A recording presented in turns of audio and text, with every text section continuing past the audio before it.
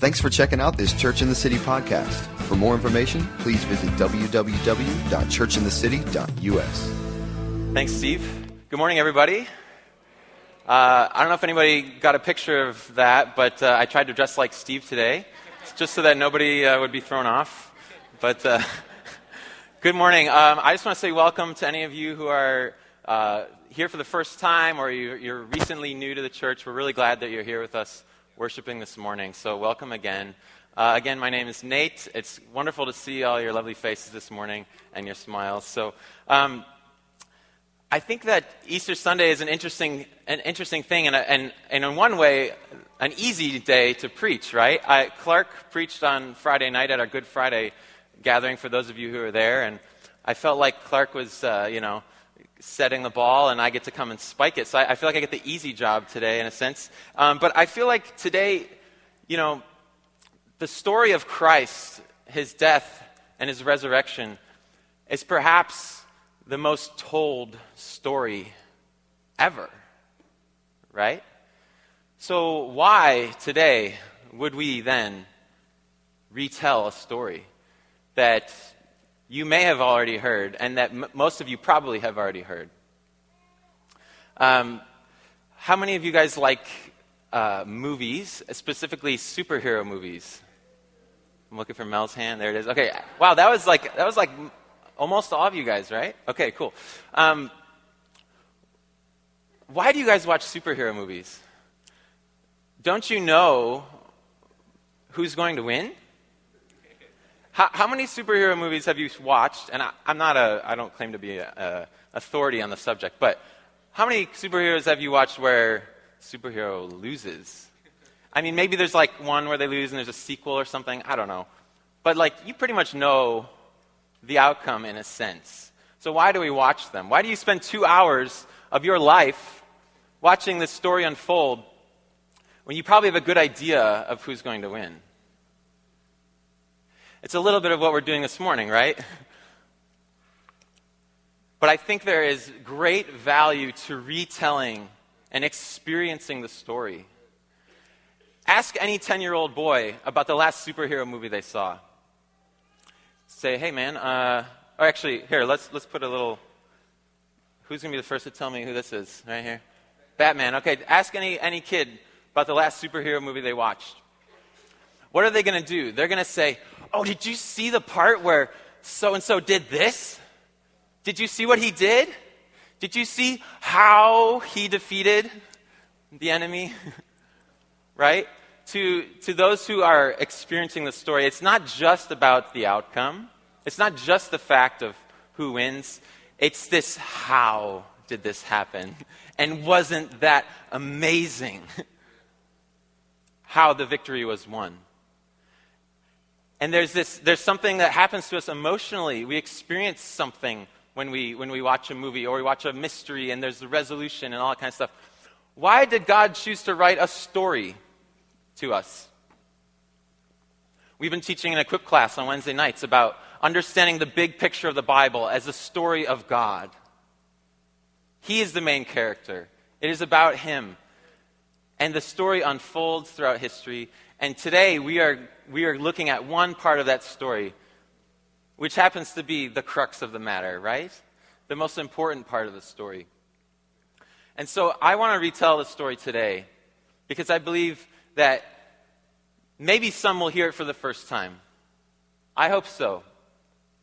But also, I think we can all hear it for the first time again, in a sense.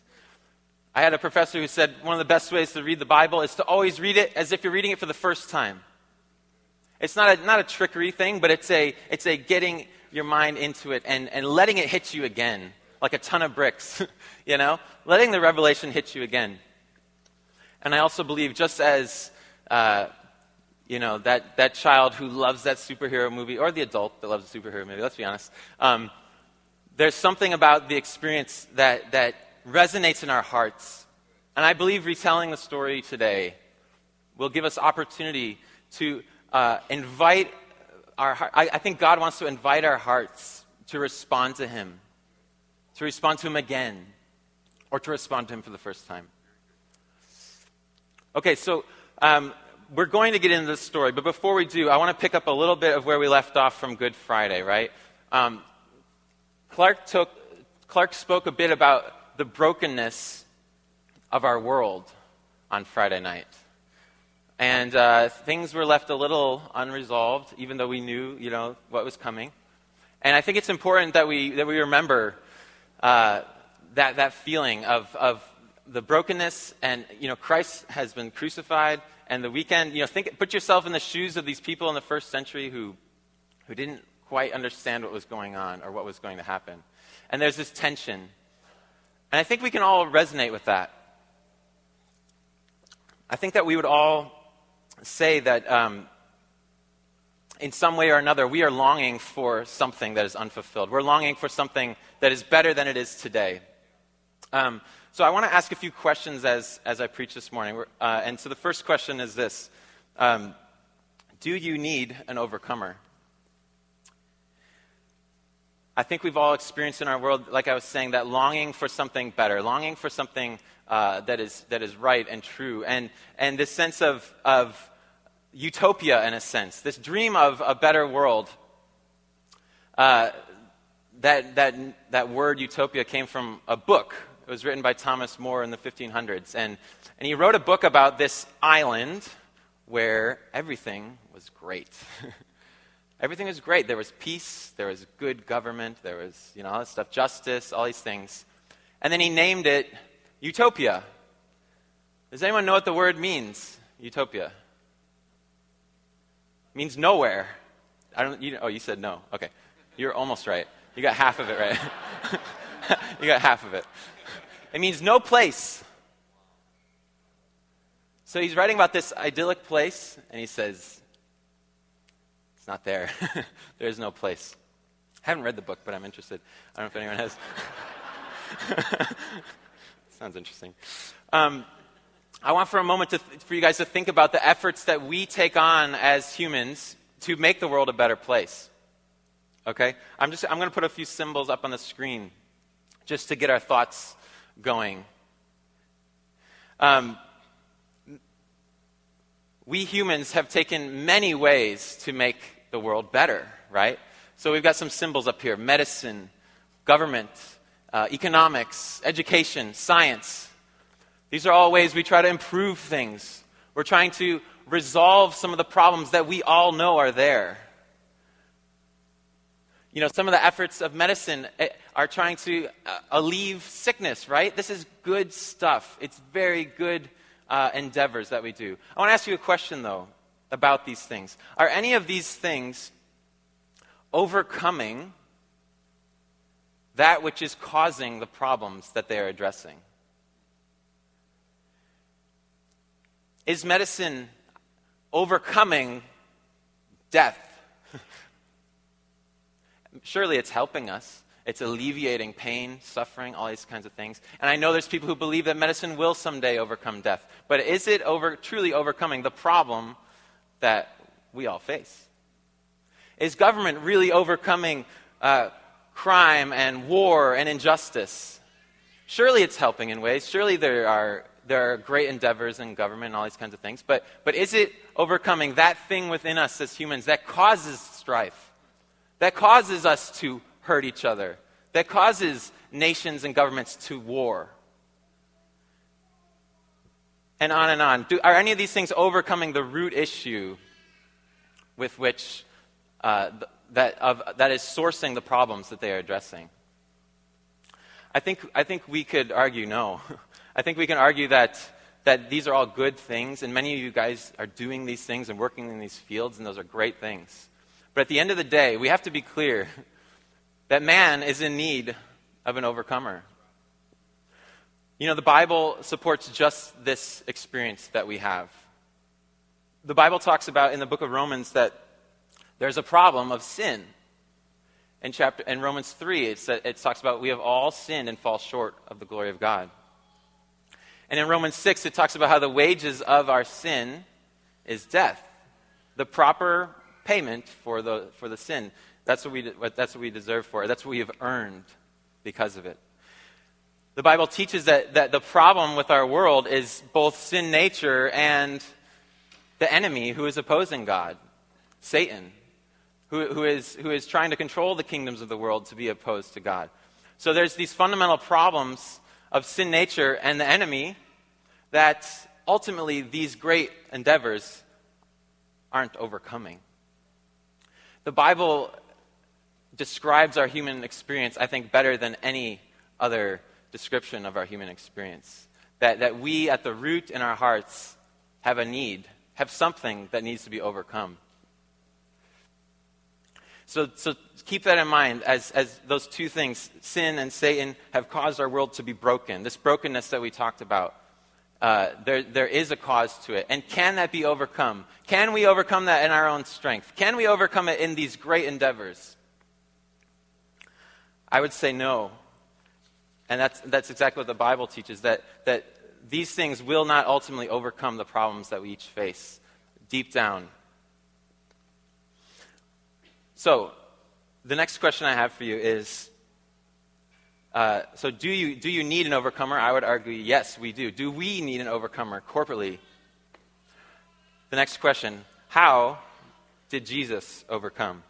As I said already, I know you guys know the outcome. I know you guys know we're here to celebrate the resurrection.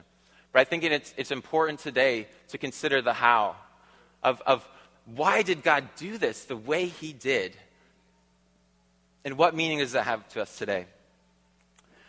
How many of you have heard or said the phrase, "It's not my problem"? Come on, be honest. It's not my problem. Today, who said it this morning? It's not my problem. What are we saying when we say that phrase? We're saying more than that, aren't we? We're saying it's not my problem, and I don't need to do anything about it because it's not my problem, right? I'm with you guys. I've said it very recently. Jesus overcame in the opposite spirit of that statement. It's not my problem. No, Jesus decided to take on a problem that was not his own. He saw the situation that man had rebelled against God and that Satan had rebelled against him and is now fighting against him and causing man to rebel against God as well. And Jesus, seeing that, perhaps could have said, "It's not my problem. Man has chosen this, and the devil has chosen to do this, but that's not the character of God, is it? Thankfully, that is not how God works. Christ took on a problem that was not his own. He decided to come and to be the solution to the problem. Have you ever thought about, why did God do it this way? Why did he send Jesus? Why, if he's God, couldn't he just snap his fingers and just everything bad would just dissolve away and everything good would remain, right? Couldn't he do that if he's really all powerful? Yeah? I think so. So I think there's a reason why he did things the way he did. It wasn't just about winning, but it was about redeeming. God surely could have just won if he wanted to. He could have been the conqueror, victor. I win. But what did he do? He chose to come and redeem us and to involve us as participants. James mentioned it last week when he was preaching. He said that the compelling thing about the story of God is not the outcome of the story, but the fact that he involves us in the story when he didn't have to, in a sense, That he's involving us as participants. And that he's got this plan that is loving and kind and redemptive. Okay, so we're going to look at the story a bit now. We're going to be in the book of John. So if you want to turn your Bibles or phones to the book of John, we're going to skip around a little bit, but we're going to be in John chapter 18 and 19 mostly. So are you guys with me? I think it's important that we look at how did Christ choose to do this? How did God choose to do this? And what does that mean to me? Before we read in John chapter 18, I just want to catch us up with a little context of what's been going on in Israel. There's an amazing story in John chapter 11 where a friend of Jesus is sick. Who can name this man? Lazarus. He's sick. And Mary and Martha know that this sickness is very serious, and they're afraid that Lazarus will die. And so they take their brokenness, this situation, right? And they bring it to Jesus. It says they sent for Jesus. And as the story goes, we're not going to read it. I'm not going to tell the whole thing. But Lazarus does indeed die before Christ gets there. Christ arrives, and what does he do? Anybody? He raises Lazarus from the dead. He raises Lazarus from the dead. Before he did that, he said to the ladies, I am the resurrection and the life. Whoever believes in me, though he die, yet shall he live. Jesus promises, he says, I am the resurrection and the life. And he raises Lazarus from the dead. And people are shocked. And people believe in Christ. And some other people get really angry about this. Okay, so the passage just after Lazarus, you have this, the leaders of the day, the religious leaders of Israel come together, and they say this in John 11:48. You don't need to turn there, I'll read it for you. They say, if we let him go on like this, if we let Christ go on healing and delivering people, everyone will believe in him. And the Romans will come and take away both our place and our nation. And then in 53 it says, so from that day on, they made plans to put him to death. So from that day on, this decision had been made to kill Jesus. I'm just giving you a little bit of the backstory of the crucifixion. Okay, so now we come to John chapter 18. And we're going to read in verse from 33. John chapter 18, verse 33. So Pilate entered his headquarters again and called Jesus and said to him, are you the king of the Jews? Jesus answered, do you say this of your own accord, or did others say it to you about me? Pilate answered, am I a Jew? Your own nation and chief priests have delivered you over to me. What have you done? Jesus answered, my kingdom is not of this world. If my kingdom were of this world, my servants would have been fighting, that I might not be delivered over to the Jews. But my kingdom is not from the world. Then Pilate said to him, so you are a king? Jesus answered, you say that I am a king. For this purpose I was born, and for this purpose I have come into the world, to bear witness to the truth. Everyone who is of the truth listens to my voice. Pilate said to him, what is truth? After he had said this, he went back outside to the Jews and told them, I find no guilt in him. But you have a custom that I should release one man for you at Passover. So do you want me to release to you the king of the Jews? They cried out again, not this man, but Barabbas. Now Barabbas was a robber.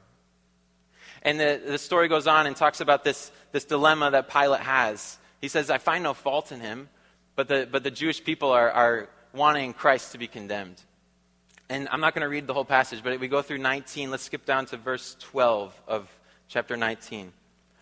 From then on, Pilate sought to release him, but the Jews cried out, if you release this man, you are not Caesar's friend. Everyone who makes himself a king opposes Caesar. So when Pilate heard these words, he brought Jesus out and sat down on the judgment seat at a place called the Stone Pavement, and in the Aramaic, Gabbatha. Now it was the day of the preparation of the Passover. It was about the 6th hour. He said to the Jews, behold, your king. They cried out, away with him, crucify him. Pilate said to them, shall I crucify your king? The chief priests answered, we have no king but Caesar. So he delivered him over to them to be crucified.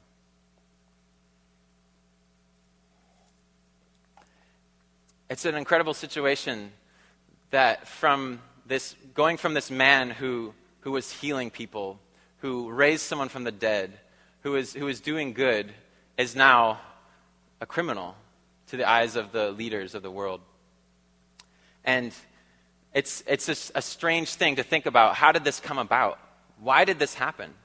Why were people so opposed to this Christ, this Jesus who had come.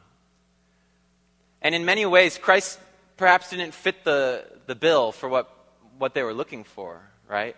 The Jews had heard the promises of the overcomer. They'd heard the promises of the Savior, right? But it's clear that they don't think Christ is the man. And so I want you to think for a second about why did these powers want to kill Christ? Why did the Jews want him dead? Why did the Romans want to kill him? Pilate eventually gives in. The Jews tell him, if you don't do something about this, Caesar's not going to be happy. If anyone else is set up as a king, then surely your boss is going to be a little upset about this. So think about it for a second. These powers, and then Satan. Think about Satan, and why does he want to kill Christ? And so I just briefly want to talk about these three groups, these three powers of the day, and what they were wanting to do in killing Christ. So the Jews were expecting a political king who would overthrow Rome, right? Rome was the ruling power of the day, governmentally, and the Jews still had their place, as we saw in chapter 11, their place in their nation, but they were afraid of losing those things. They feared that if Christ was seen as a king, everyone would believe in him, and then Rome would say, whoa, what's going on with this insurrection here? What's this uprising? What is this new kingdom that's being established? And Rome would come in and snuff it out, right? So the Jews feared losing their temple. They feared losing their nation because of the contrary nature to which Christ came. The Romans viewed him as a threat to their kingdom. They charged him as a criminal, right?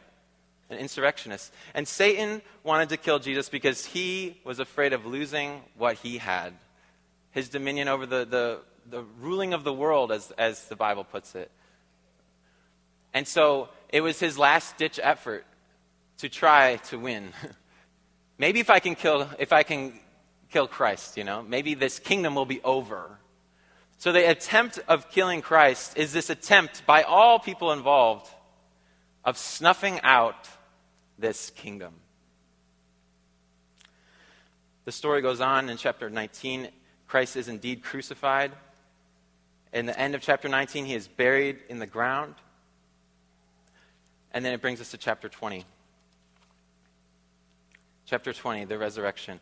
Chapter 20, verse 1, I'm going to read right there. Now, on the first day of the week, Mary Magdalene came to the tomb early while it was still dark and saw that the stone had been taken away from the tomb. So she ran and went to Simon Peter and the other disciple, the one whom Jesus loved, and said to them, "They have taken the Lord out of the tomb, and we do not know where they have laid him." So Peter went out with the other disciple, and they were going toward the tomb. Both of them were running together, but the other disciple outran Peter and reached the tomb first. And stooping in to look, he saw linen cloths lying there, but he did not go in. Then Simon Peter came, following him, and went into the tomb. He saw the linen cloths lying there, and the face cloth which had been on Jesus' head, not lying with the linen cloths, but folded up in a place by itself. Then the other disciple who had reached the tomb also went in, and he saw and believed. For as yet they did not understand the scripture that he must rise from the dead. Then the disciples went back to their homes. I'm going to stop reading there. Even the disciples of Christ didn't fully understand this yet, what was going on.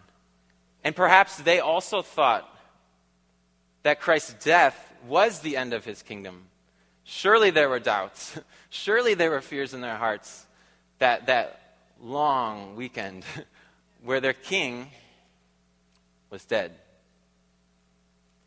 And everybody likely thought that this kingdom was over.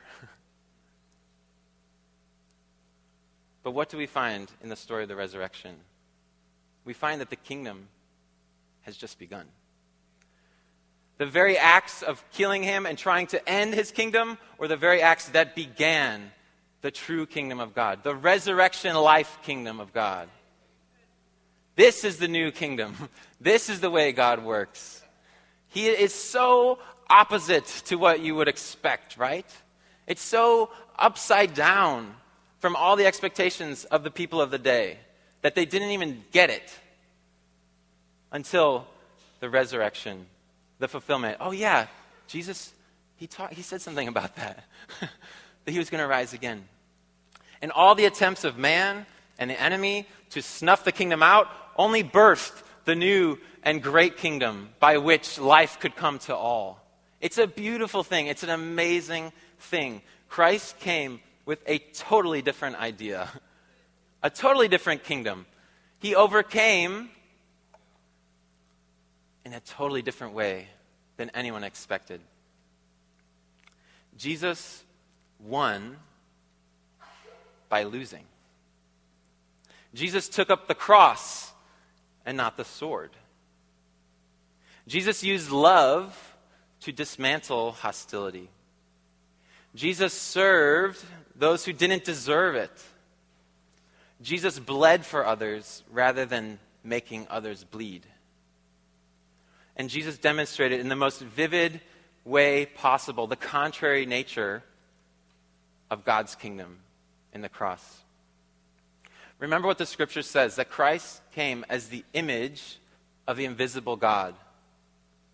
He came to show in bodily form, in physical, you can look at this guy and see it. He came to be the image of God. This is part of that image.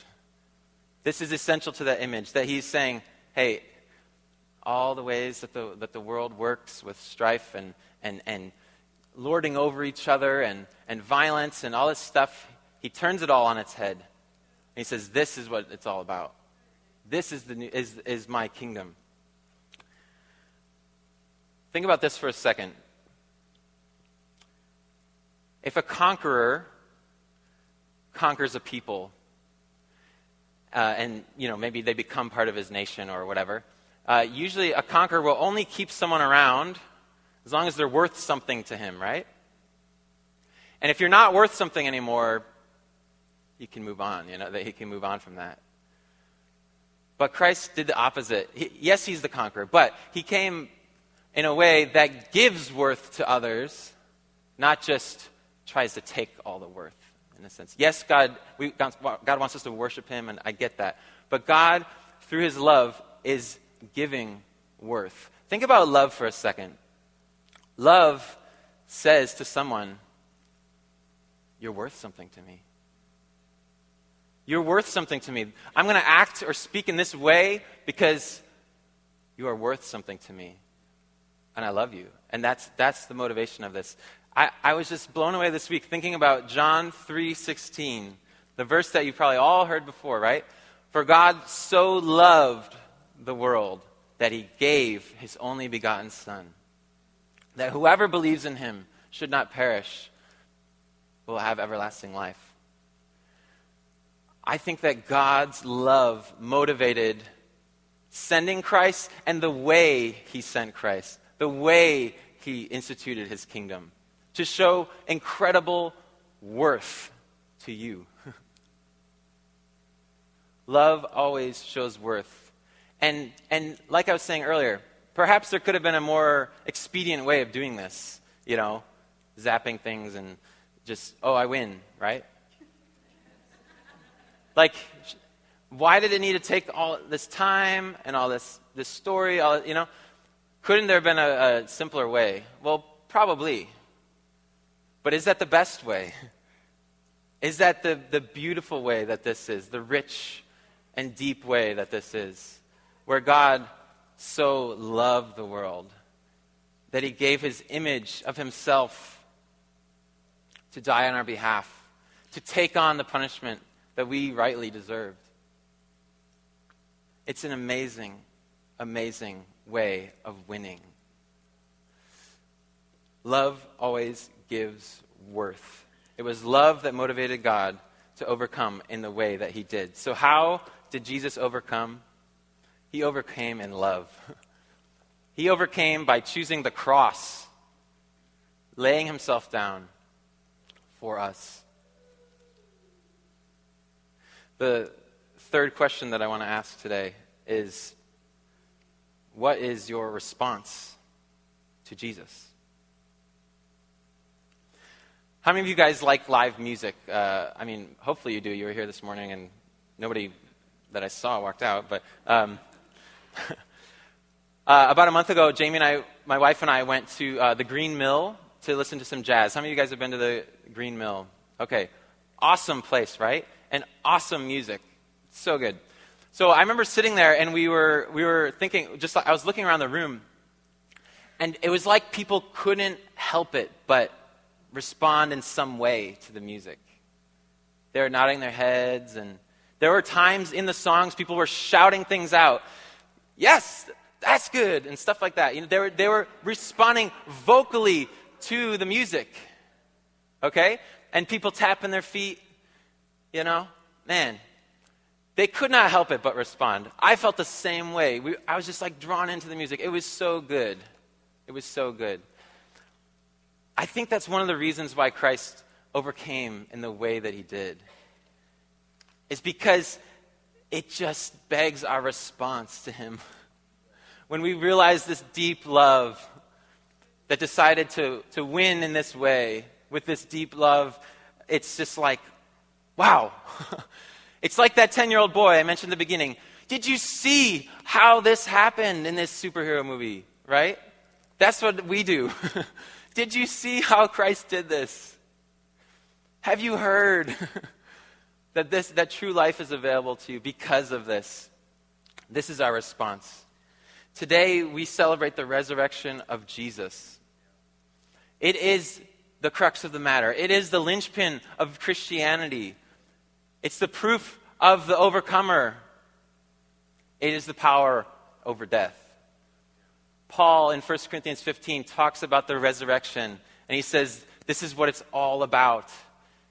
If Christ is not raised, then we are still in our sins.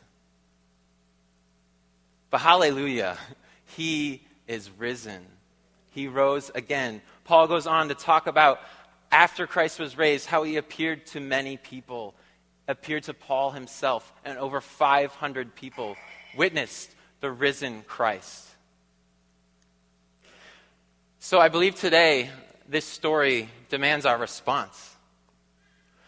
I think there are two responses that we can have today in our hearts. The first is belief. Believe.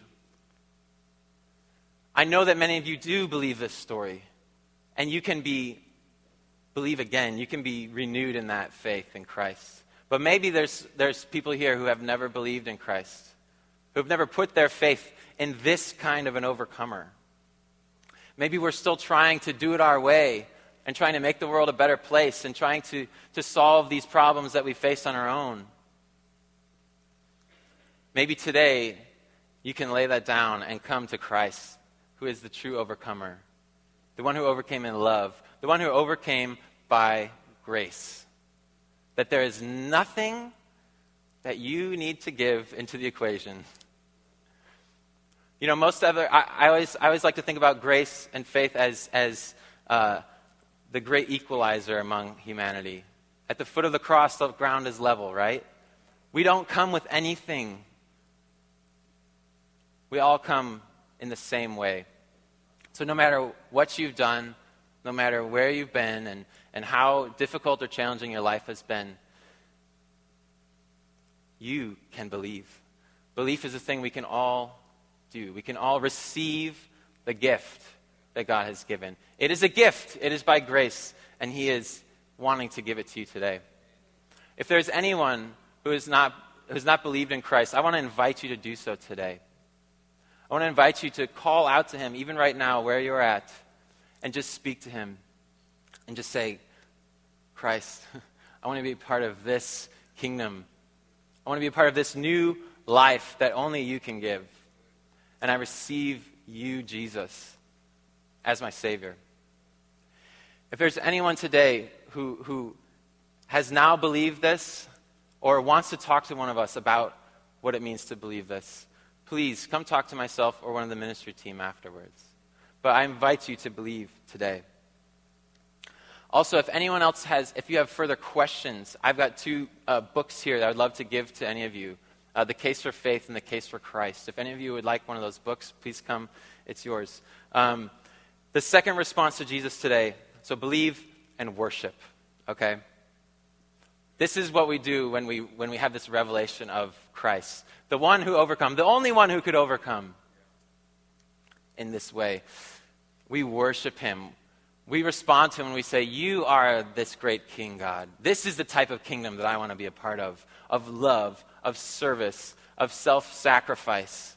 This is the beauty of Christ's kingdom. I love the scripture that says, while we were still sinners, Christ died for us. While we were still sinners, Christ died for us. This should cause our hearts to respond in worship. And now we go forward as image bearers of Christ. God has asked us to take up that image, to take up that same image, to take up that cross, that love, that self-sacrificial living. And now we represent it to others, right? This is our calling now to those who believe, to worship him and to be his image bearers. And so we take up that very same image as we go, the cross of love and the power of the resurrection. So we're going to transition now into a time of communion, just as one way that we can respond today. And in a moment, the worship team is going to play some more music. We are going to worship in song together again. But let's think of worship, more broadly than that. We worship with our lives. We do worship in our song. And we're going to worship as well by taking communion this morning. So what we're going to do is I just want to invite you guys to come and take the elements and return to your seats, and we will all partake together this morning. But let's do this as an act of worship of our risen Savior, Jesus.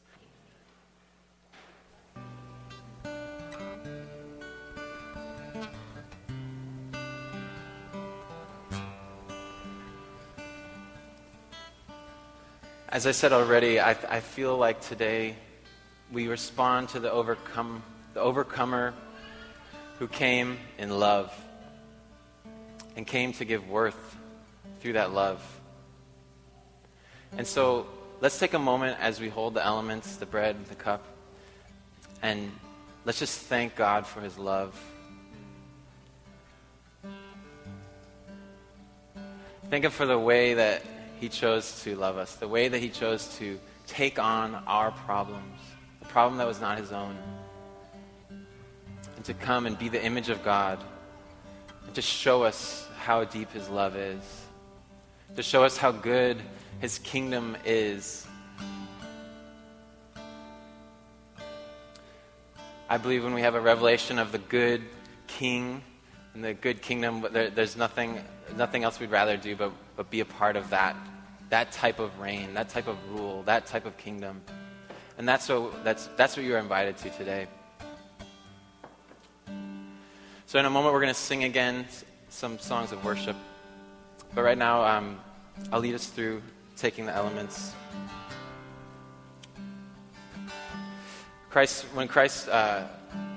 When the Last Supper happened, he said that we do this in remembrance of him. So today, as we eat this bread, we think on the body of Christ that was broken for us, the Lamb who was slain, who took on our brokenness to make it right. So Christ, we thank you and we worship you today, and we take this bread in remembrance of you.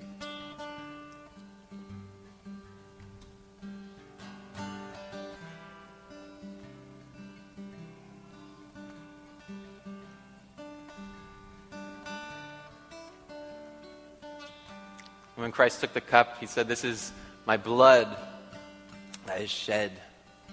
It's the blood that he shed for us. This represents the blood of Christ, the only way that our sins could be atoned for. And so today, as we drink the cup, let's do this in thankfulness and praise and remembrance of Christ.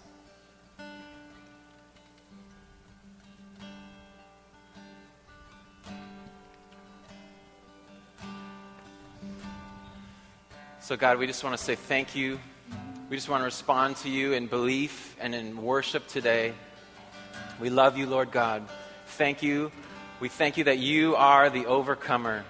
And we thank you for the way in which you overcame. The deep, deep love that you've shown so clearly for us. We thank you, God, and we worship you. Amen.